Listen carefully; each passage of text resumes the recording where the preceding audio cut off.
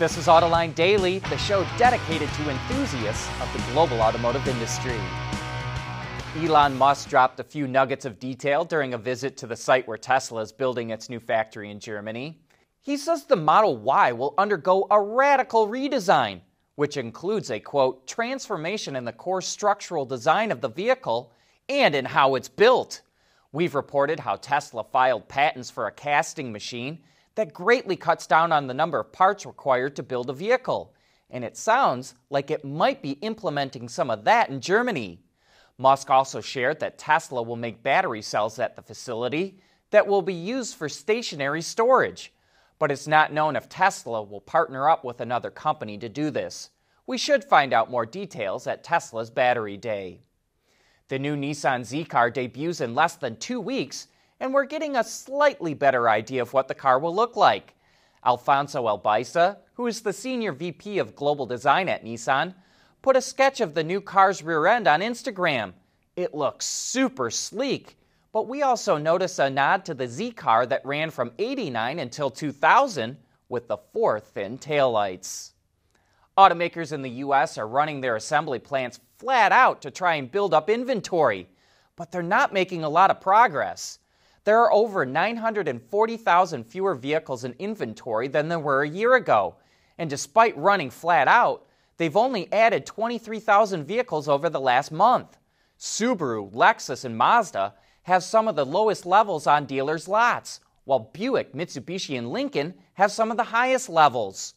Ward's Intelligence reports that overall, automakers have 52 days supply of inventory, well below what they want at this time of the year. A year ago, Daimler and Torque Robotics partnered to test Level 4 autonomous trucks on public highways near Blacksburg, Virginia. Now the companies are giving an update on the collaboration. Testing had to be shut down earlier this year due to the pandemic, so engineers turned to simulated testing to continue the research. But on-road testing resumed in June and will continue with their next-gen autonomous driving software. The companies are also developing safety systems at Daimler Truck's proving grounds in Oregon. The next phase is to build a new test center in Albuquerque, New Mexico, and start performing public road tests in that area this fall. We want to know what drives your testing. OTA, connected car, diagnostics, remote testing. Intrepid Control Systems is here to help you work from anywhere. Intrepid Control Systems, driven by your data.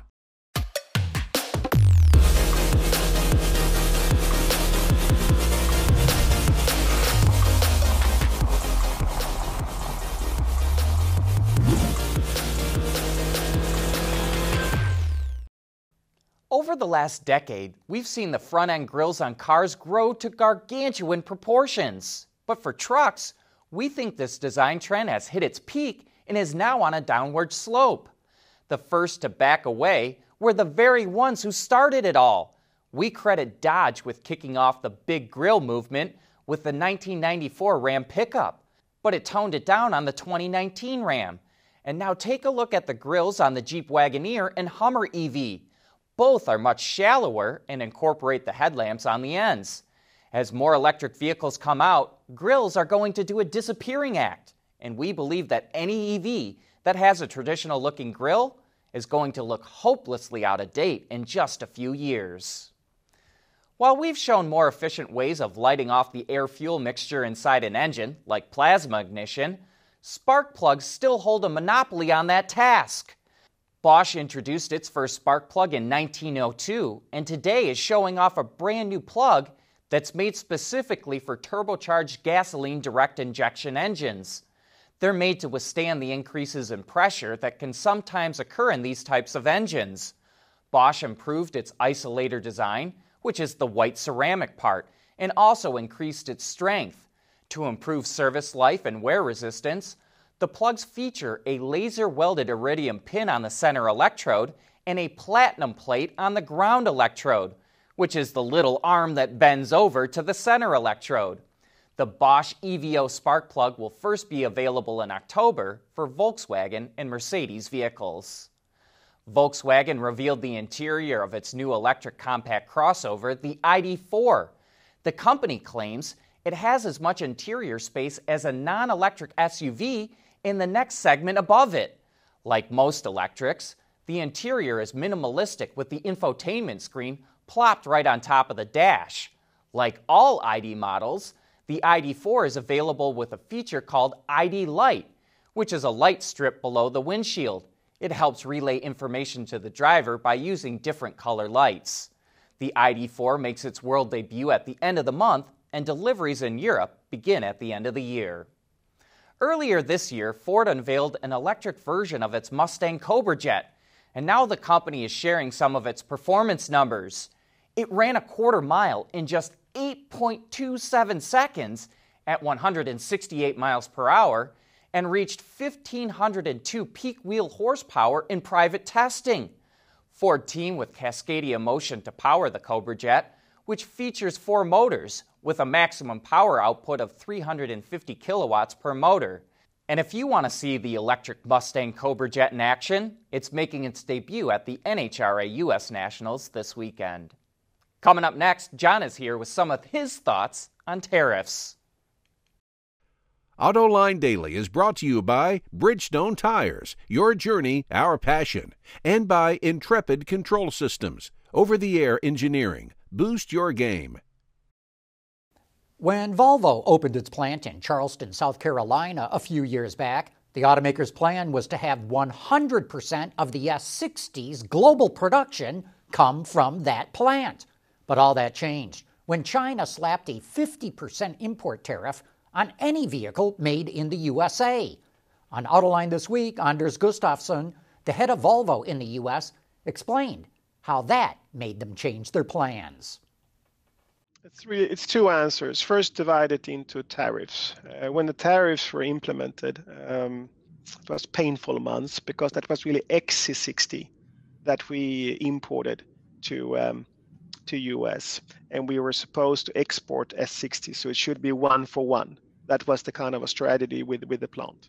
The tariffs messed up with that, so now we cannot export S60 to China. We export it from US to Europe. So all US or Americas / European S60s are coming from our plant in Charleston. And China, they build their own S60 in their operation. So, and of course, if you ask me or Håkan, our global CEO, about the decision on a sedan, we didn't know about tariffs when we took that decision.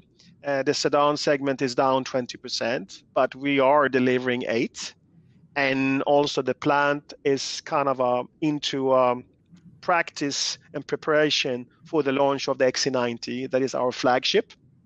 And that car will totally turn around the volumes in Charleston to one of our bigger plants in the world. So, and also one of the more advanced plants in the world.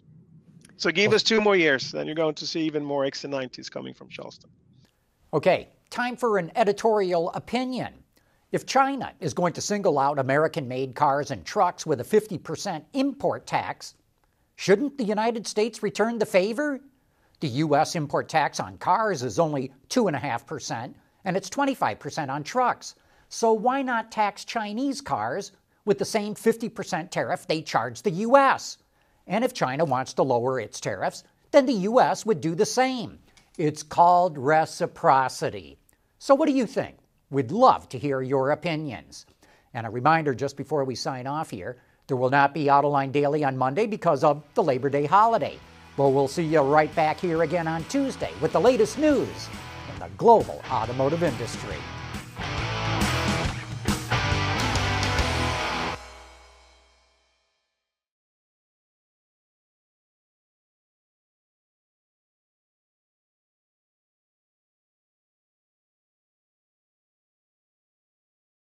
Wards is the industry leader for news, data, and analysis. That's why companies across the globe subscribe to our premium service, maybe even your own. Log in for subscriber access now. Check your company's intranet for details, and rely on wardsauto.com to keep you informed.